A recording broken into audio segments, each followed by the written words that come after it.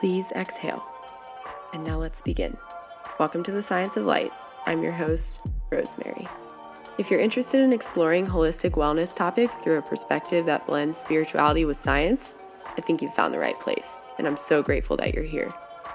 Let's figure out this life thing together. Always keep your feet on the ground, your head in the stars, and stay in the light. Welcome to another episode of the Science of Light. I'm going to be a little honest. I'm feeling kind of scattered today, and that's why I picked the episode topic that I did. So I've mentioned this before, but I have this revolving list of episode topics that I'm going to cover. And if you do want to contribute to that, if there's something that you want me to cover, by the way, there are a bunch of ways to connect with me, social media or email or my website that are always listed in the show notes, and I always kind of say them at the end of every episode if you want to just listen for them. But if you have any things that you want me to cover or want more clarity around anything that I ever talk about or want more resources, please reach out to me. I love when I hear from listeners, especially the ones that I haven't heard from before. So even if you're shy, introverted like me, I would love to hear from you. Please just know that. But anyway, so this episode topic has been on just my list of just kind of bullet points for a while: shiny object syndrome and Dharana, which is a yogic concept. It's actually one of the 8 limbs of yoga.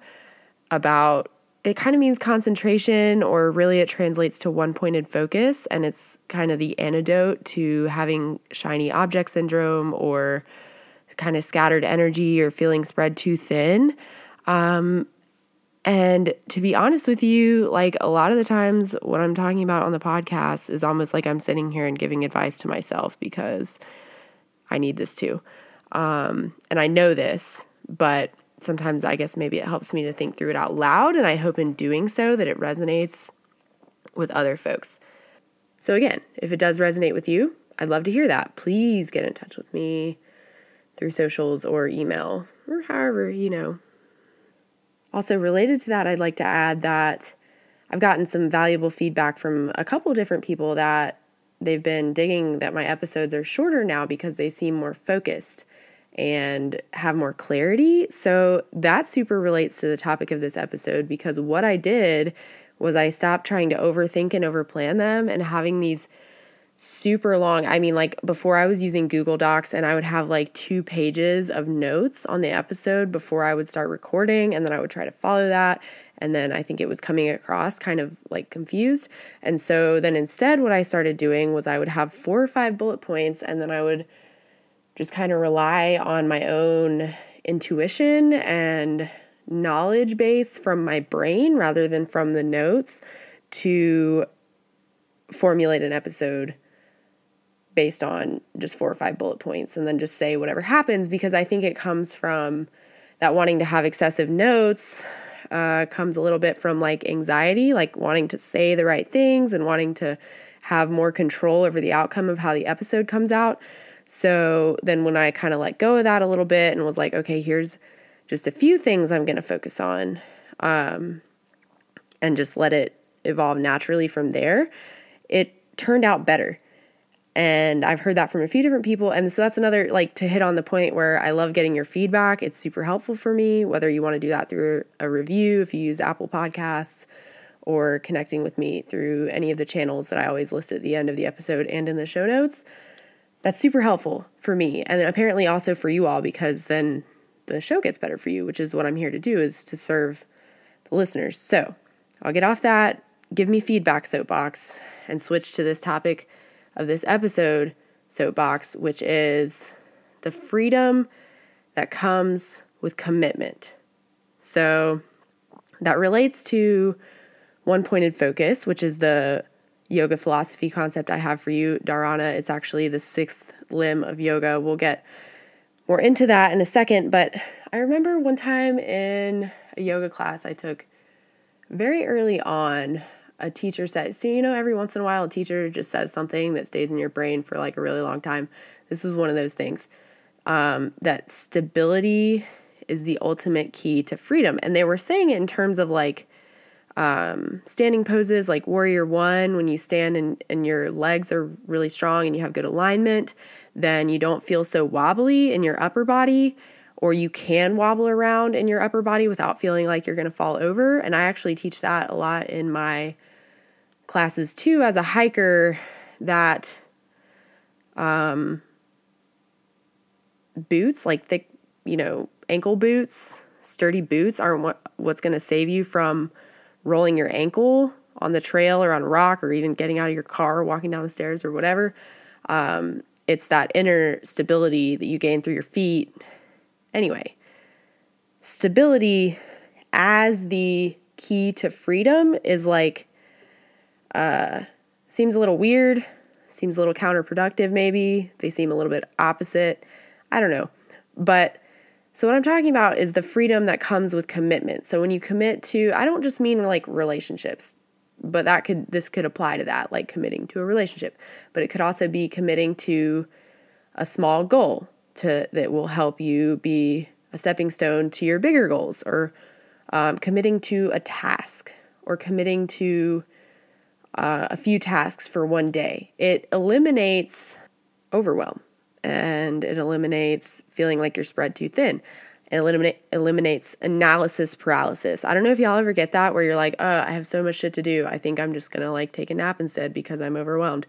That happens to me sometimes, actually more often than I really care to admit, but here we are.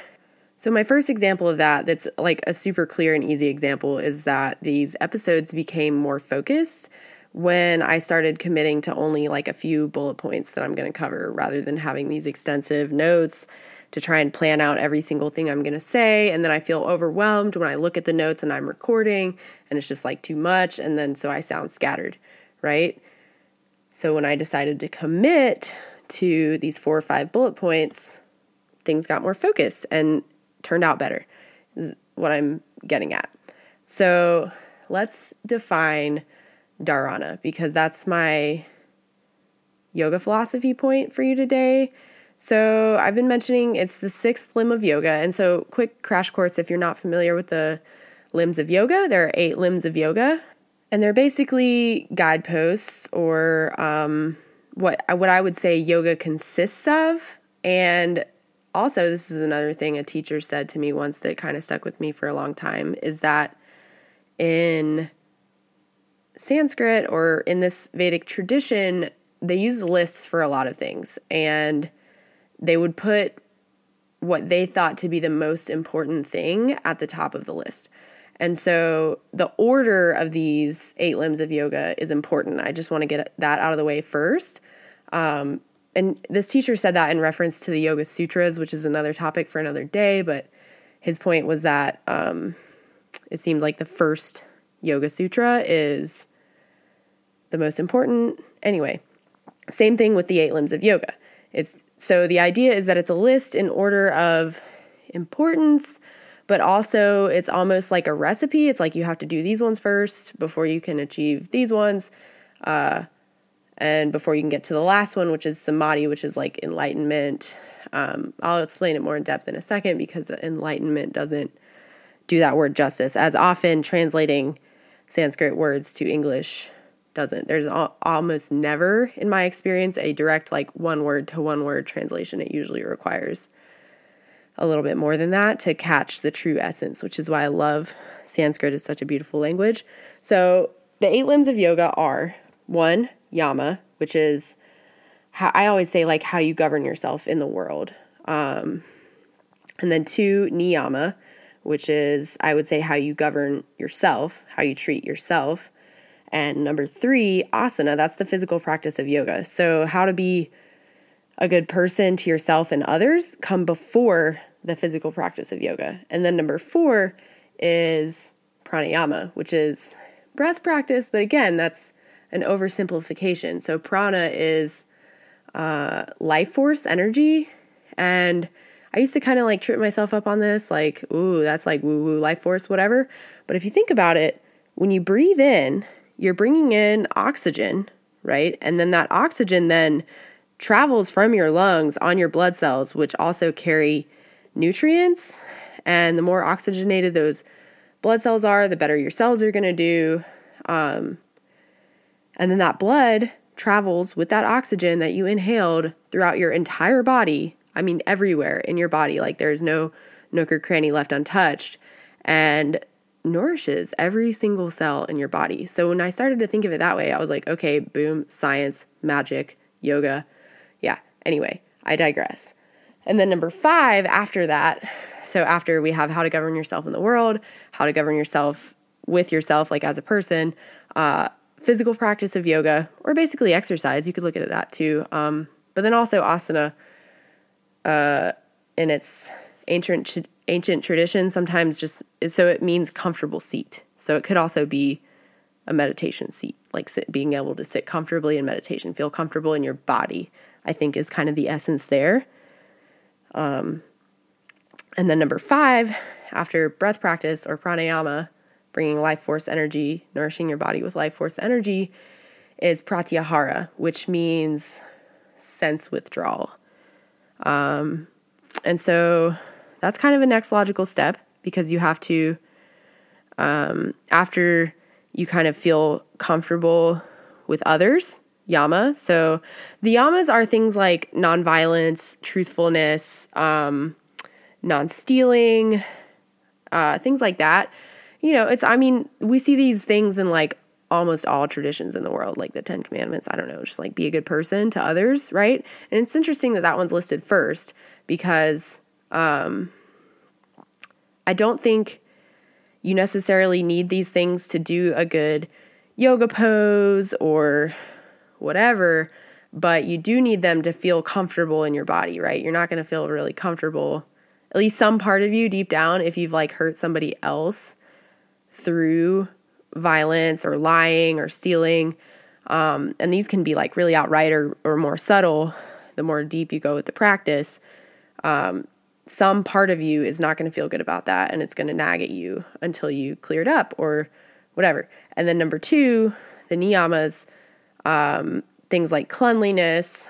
So cleanliness, like within your cell, keeping your house clean, keeping your space clean, keeping your body clean, big concept in yoga and Ayurveda.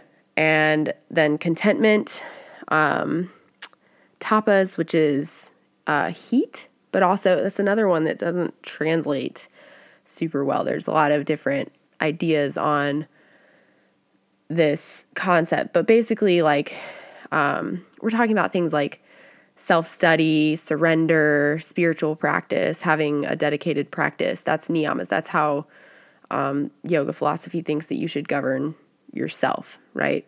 Within your own practices. And then if you're not doing those things, like if you're trying to sit in meditation and you're like, whew, I stink, or like, oh, this perfume is giving me a headache or whatever,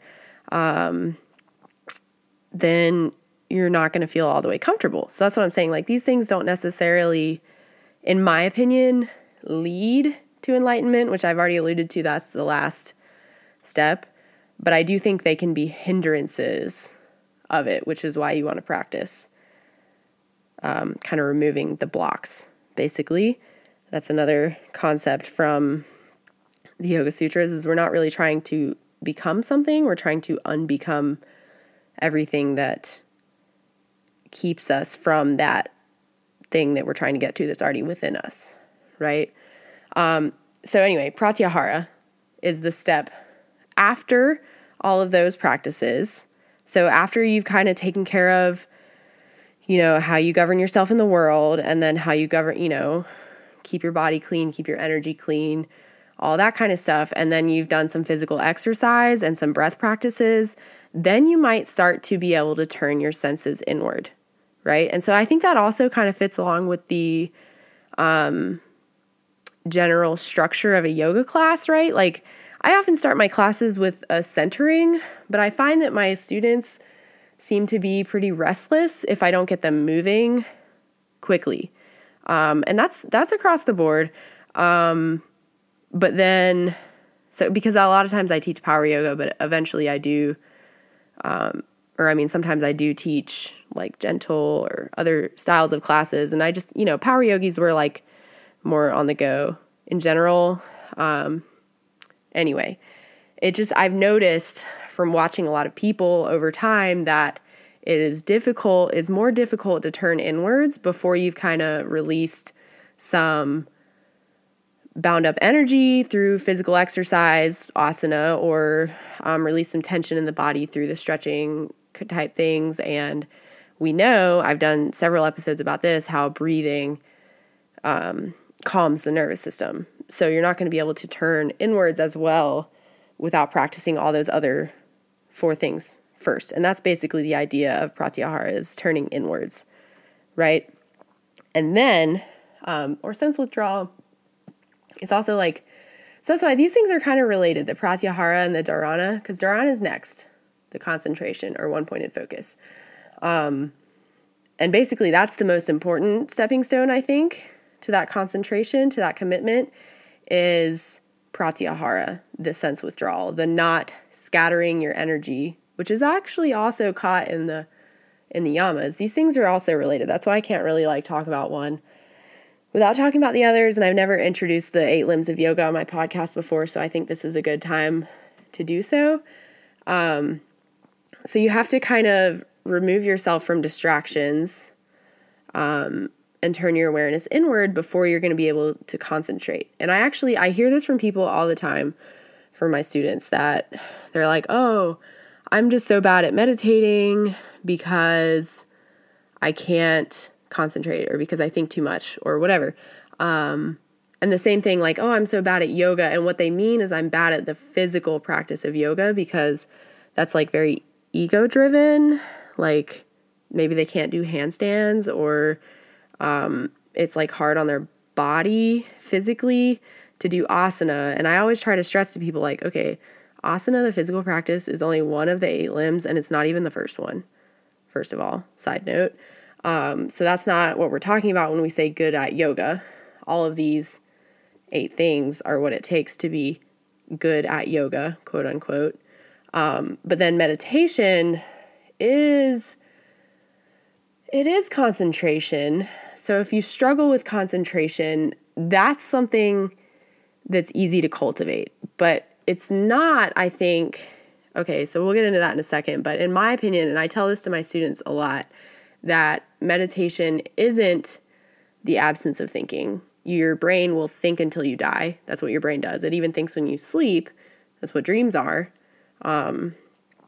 Right? So your brain it's going to think until you die. It's doing its job. It's doing a very good job. We don't want to be mad at it for doing its job. But what we can do is practice directing that awareness to one-pointed focus. Instead of I'm going to get my energy all scattered by chasing down the to-do list or things that I ultimately have no control over when I'm trying to sit in meditation. I mean, you do probably have control over some of those things, but when you're sitting in meditation is not the time. And if you're trying to sit in meditation, you're obviously not on your email list or at the grocery store or whatever it is that's distracting you. So that's what I always try to stress to my students, is that it's not about not thinking. It's about directing your focus. That is meditation. And so that's kind of my point with Dharana today, is that it's not about stopping thinking. It's about focusing. It's about one-pointed focus or concentration. And I'll have some tips for you coming up, but I want to go ahead and explain the last two limbs of yoga that are what this leads to first. So number 7, and again, these all build, right, is dhyana. So that's DHYANA. And that is actually meditation. That's getting into a meditative state. And so that's a tricky one, because it's at what point do you reach meditation from that one-pointed focus? And that's highly debatable. Not really the point of today's episode. And if you're interested in exploring that more, please reach out to me again, and maybe we will. So I think the best oversimplification that I can come up with for the purposes of this episode is that meditation, that meditative state, is when you become completely wrapped up in whatever your object of meditation was, rather than, so dharana, the one-pointed focus, is the act of, you can think of it like zooming in a camera lens. And, when you're kind of, most of us use cell phones to take pictures, but I'm sure at some point you've used like a telescope or binoculars or something, or one of those fancy cameras where you like have to twist it to zoom in, and then it's like, okay, it's still blurry. That was too far. I got to twist it back a little bit. And you're doing this iterative process of trying to zoom in a little more, zoom out until you get it perfectly in focus. And then once it's in focus, that's dhyana, that's meditation. That's, you're kind of like in a flow state, some might call it. But dharana it's an iterative process still. It's like, and this is what I tell my students, especially because I teach like hour-long classes most of the time, like the most frequent classes. And this is where I always hear this concern from people like, I just have trouble. Like I can't meditate because I can't still my mind. And it's like, well, that is what you're doing, at least in the few minutes we have shavasana in a yoga class, is you're trying to still the mind. You're noticing what is preventing you from stilling the mind. You're taking the time to slow down enough that instead of just getting hijacked by those things that take you out of focus, you're noticing what those things are. You're becoming a witness to those things. That's the act of dharana. That's like, okay, I notice that when I sit in meditation, I am basically in the grocery store in my head or whatever. Like, or let's say you're in an evening class, which is one of the classes I teach most frequently is an evening class. And it's like, I know I sometimes can be sitting there watching my students in shavasana and I'm like, wow, I was thinking about what I had to do after class. Like I'm going to go pick up my kid after this and I'm going to go home. We got to figure out dinner. Then it's going to be bedtime, rush, right? So whatever things you have to do, we all have things to do after our meditation practice, no matter what time of day it is. And a lot of times, probably, unfortunately, you might have to rush to do those things. I do encourage you, have been trying to do this for a long time, to try and build your life in a way that you don't have to rush. That requires a high level of awareness and iterations to give yourself an appropriate amount of time between things, set boundaries, say no. Anyway, all these tools help. Aforementioned 8 limbs of yoga, or so far 6 limbs of yoga before now. So then once you do reach that state of, okay, now the camera is focused, now I'm not getting pulled off to the grocery store or the to-do list, or, those are the places I go most often. So those are my examples. Whatever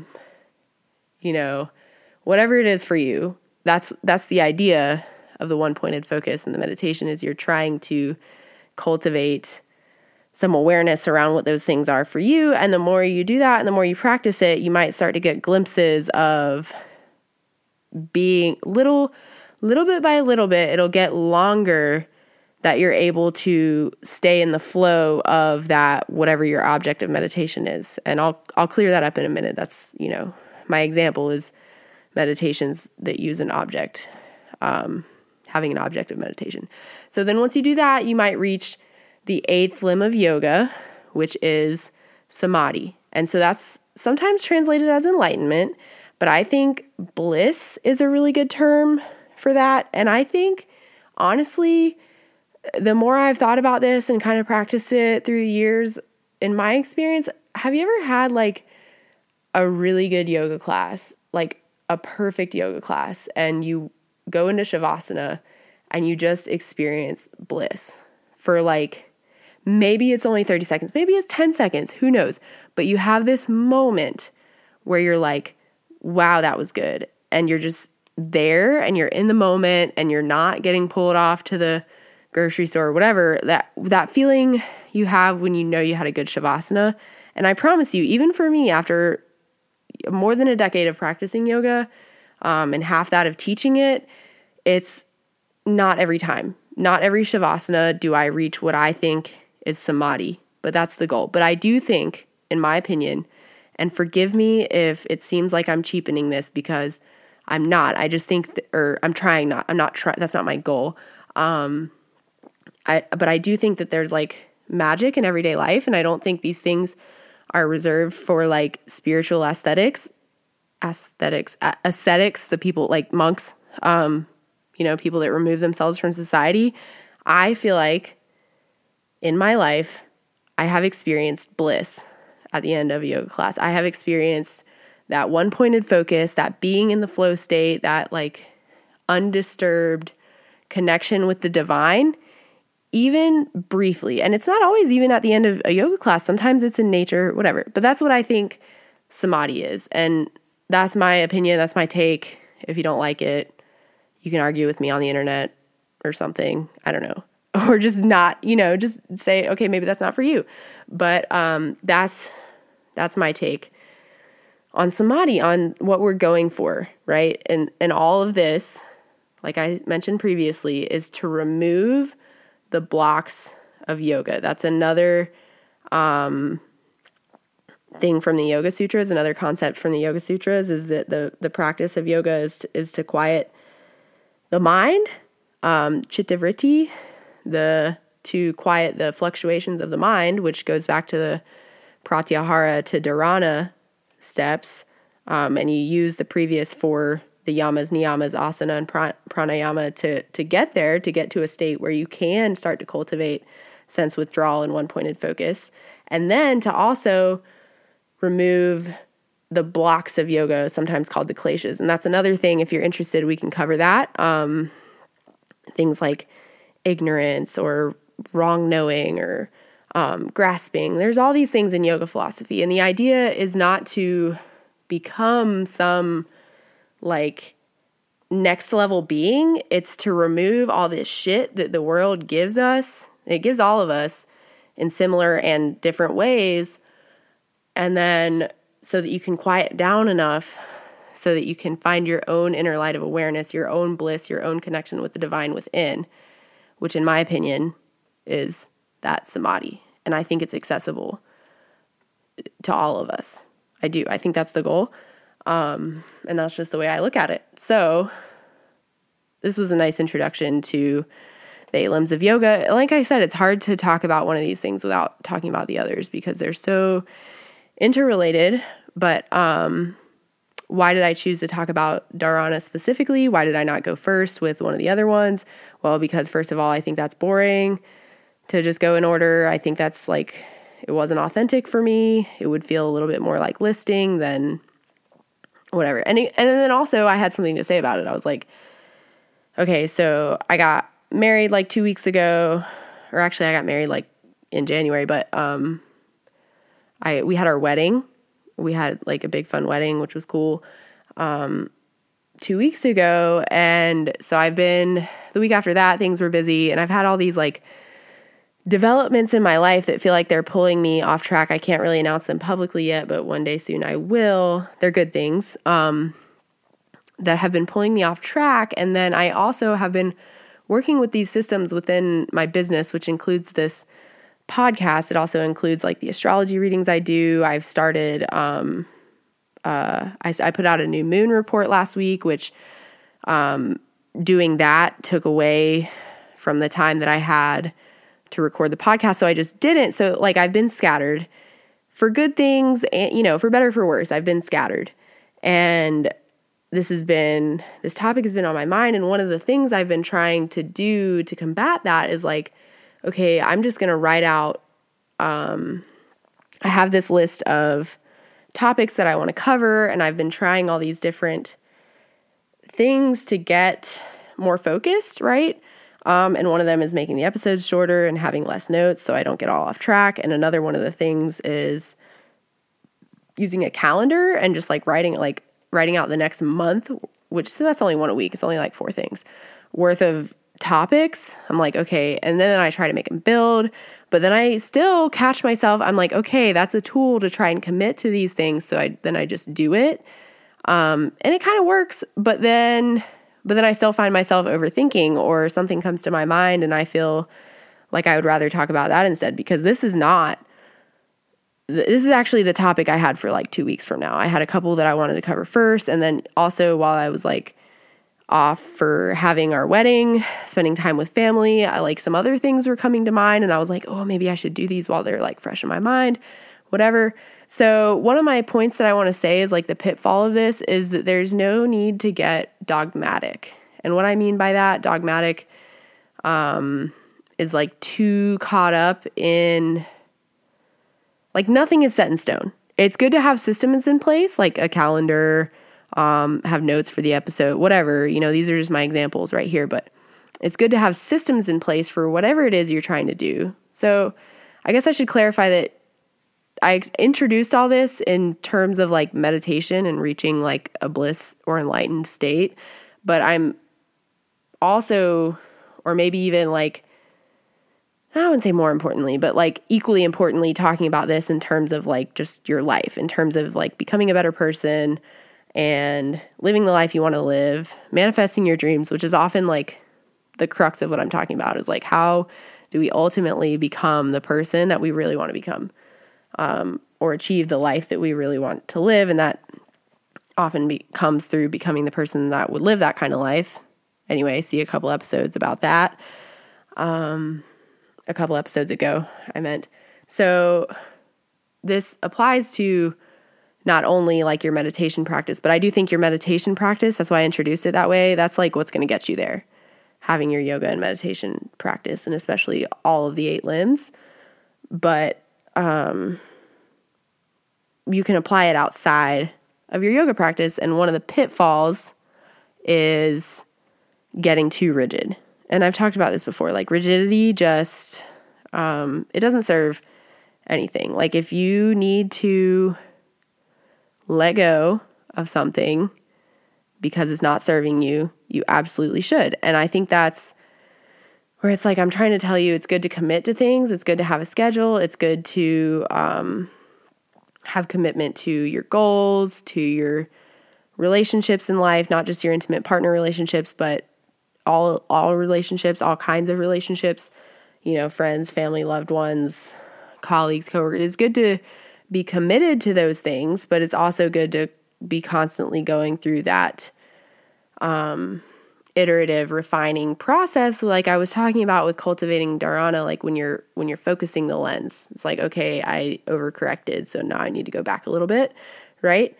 Same exact thing. That's why I was using the example about the calendar, and this topic was on the schedule for a couple weeks from now, but I'm doing it now because I wanted to do it now because it felt personally relevant, and that's fine, right? That's my point. So how are you going to cultivate this in your own life? First of all, you're going to avoid the pitfall of becoming dogmatic, of becoming too rigid, of becoming too set in like, this is what I decided, so damn it, that's what I'm going to do. Like, no, that's like too far the other direction, okay? Yoga is always about the middle path. And so then what are some other tips to cultivate this dharana, cultivate this one-pointed focus, the commitment, the freedom that you're going to get from committing to whatever it is you're committing to, relationships, habits, whatever. You're going to have to cut down on distractions. And that goes to the pratyahara piece, the sense withdrawal. So maybe you're like, okay, maybe you set 3 priorities for a day. Maybe you have this mile-long to-do list, like don't we all always, because as soon as you spend one day knocking like 5 things off the to-do list, then you add like several more as soon as you do. That's totally normal. You just set priorities for each day. And like that could look like a lot of things. Maybe you set it for the week ahead. Maybe you're like, these are the 7 priorities for the week, or even 3 priorities for the week. I think, in my opinion, the less the better to a certain point. And then maybe after that, you set priorities for each day, and know that these things are always in flux.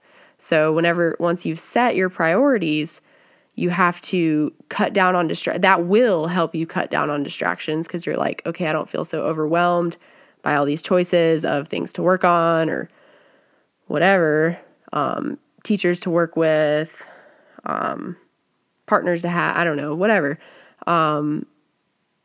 things to do, just anything. When you set priorities, you eliminate distractions already, but then it's like, okay, I've set these priorities, and now how am I going to achieve them? I'm going to sit down and do that one thing, and set like one thing at a time. And I know most of us, myself included, are like royalty at multitasking, and our society like conditions us to be that way. But I don't know about you, but I'm a little more productive when I set the smartphone away, get off the social media, whatever. I cut down on my distractions. I like turned off notifications for most things, especially social media, because I'm going to look at it anyway. Why would I have notifications on trying to make me look at it more? Like, I already look at social media at least once, or usually more than once a day. So why would I have something trying to make me look at that more? And so you could cut down on notifications. You could put your phone on silent or do not disturb while you're trying to work on something. You could clean off your desk. I don't know. There's like a lot of things that this could look like. So set your priorities and then cut down on distractions. Maybe try not to multitask, but I know, I get it. Like, some things lend themselves well to multitasking. Sometimes working on one thing impacts another, and so you're kind of working on them together. Sometimes you're like, oh, I'm working on this one thing, and then I found out something else needs to be done first, so then you get distracted. And so that's what I'm saying is, like, also don't fall into rigidity. Like, go down the path, like, do with the obstacles what you will, but always remember that you're going to be a little bit more productive when you don't feel overwhelmed. And then keep refining to avoid becoming too rigid. And then finally, so those things apply to, kind of like your off the mat stuff. But then if you want to develop this skill, like I was saying earlier, concentration is like, it's like a muscle. It's like a skill that can be developed. I don't think it's something that some people just inherently can do and some people can't. Granted, it might be harder for some than others. Like, I'll give you that. But how you can develop that skill is through guided meditations or visualizations, or using specifically mindfulness as a gateway to meditation. So that can look like a lot of things, I recognize. And you could go down a rabbit hole on the internet about what, like, doing guided meditations and guided visualizations. But the most common one that I give my students, because I think it's super accessible, is using A, your breath, or B, your sensations, or a combination of the two, because your breath does elicit sensation in your body, to anchor your awareness to the present moment. And that's what I always tell my students, is that meditation isn't about stopping thinking, because your brain's going to think until you die, like I said earlier. It's about directing that awareness to things that are more productive, because granted, your to-do list might be really productive stuff, but if you're like making your grocery list while you're in meditation, how many of you are going to actually remember that? Like, you're just going to have to do it again, right, is what I'm saying. So it's like, it's not productive. While you're trying to sit in meditation, those things, while they can be productive elsewhere and in their place and time, they are not productive while you're trying to meditate. So while you're trying to meditate, your goal, what is productive during that time, because it will help you develop this skill of focus elsewhere, is to practice anchoring your awareness on something. And so you can anchor your awareness on, you can do like a white light meditation. That's like a visualization where you visualize white light, expanding from your heart space or coming down from the crown of your head or whatever. There's like a million different examples of these kind of things. And so if it's hard for you, I totally recommend trying a guided meditation. There's plethoras of them on the internet. And maybe one day I'll develop some myself. But right now, I think some really simple ones that if guided meditations aren't really your thing, if they feel cheesy or whatever the case may be, or if you get like me sometimes and you're like, okay, I'm going to open YouTube or Insight Timer or whatever I use to find a guided meditation, and then you end up like can't decide. Again, shiny object syndrome. You can practice this super simply on your own by just maybe you count the breath. One of my favorites is a box breathing meditation.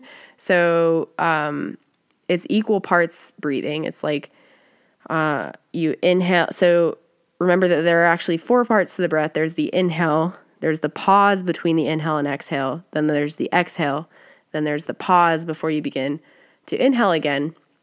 And so I always encourage my students not to make their breath so deep that you feel like you're suffocating. So with that pause, you're not holding your breath. The more you practice expanding your breath, the pause should come naturally, and eventually you can make it an equal length to your inhale and your exhale. So if you're not there yet, you can just count. And count at whatever speed you want.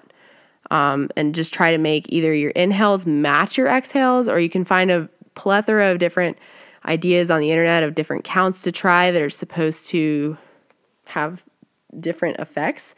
But we do know simply that extending your exhales longer than your inhales can put you in a more restful state. It can help slow your mind down. So maybe you count at whatever pace you count, and let's say you count to 4 for your inhale, then maybe you try to exhale to 5 or 6 and just count rhythmically, count at the same pace. It does not matter how fast or slow you count.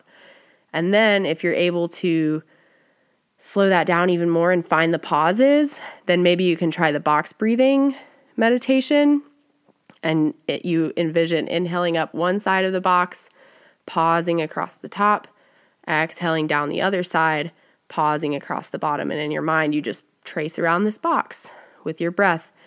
Or you could even try just like counting the breath, like inhale 10, exhale 10, inhale 9, exhale 9. And every time you get distracted, you start over. And you don't beat yourself up for getting distracted, because again, that's what the mind does. And that's what we're practicing here is getting better at not doing that. It's not like if you just can't do it at first, you shouldn't even try, right? Is kind of my point of this whole thing, is to develop the skill, because most of us don't inherently have it, right? And our culture takes it away from us for sure, tries to repeatedly.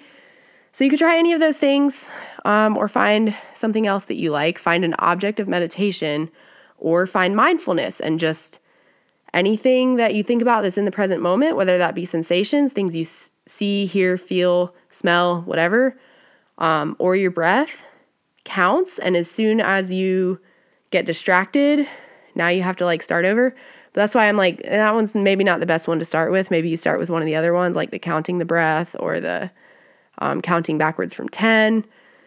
Whatever the case is, you can try any of those things, and that's how you flex your Dharana muscles. You'll be a concentrating pro in no time, I'm sure. So after all that rambling, here we are. I hope it helped. I hope you find some tools that were helpful for you. I hope you're able to combat shiny object syndrome in your own life in all the ways it shows up. And if you'd like to give me some feedback on that or get some tips, please reach out to me through social media or my website. Everywhere you can find me, Yogi Scopes, YogiScopes. That's on Facebook, Instagram, yogiscopes.com. You can message me at any of those places. Email me, rosemary@yogiscopes.com. And don't forget to sign up for my email list to catch the full moon and new moon reports coming out. Or check out my blog. I just posted a new moon report, but a full moon report will go out next week. So remember to keep your feet on the ground, your head in the stars, and stay in the light. I'm so grateful that you're here. Talk to you soon.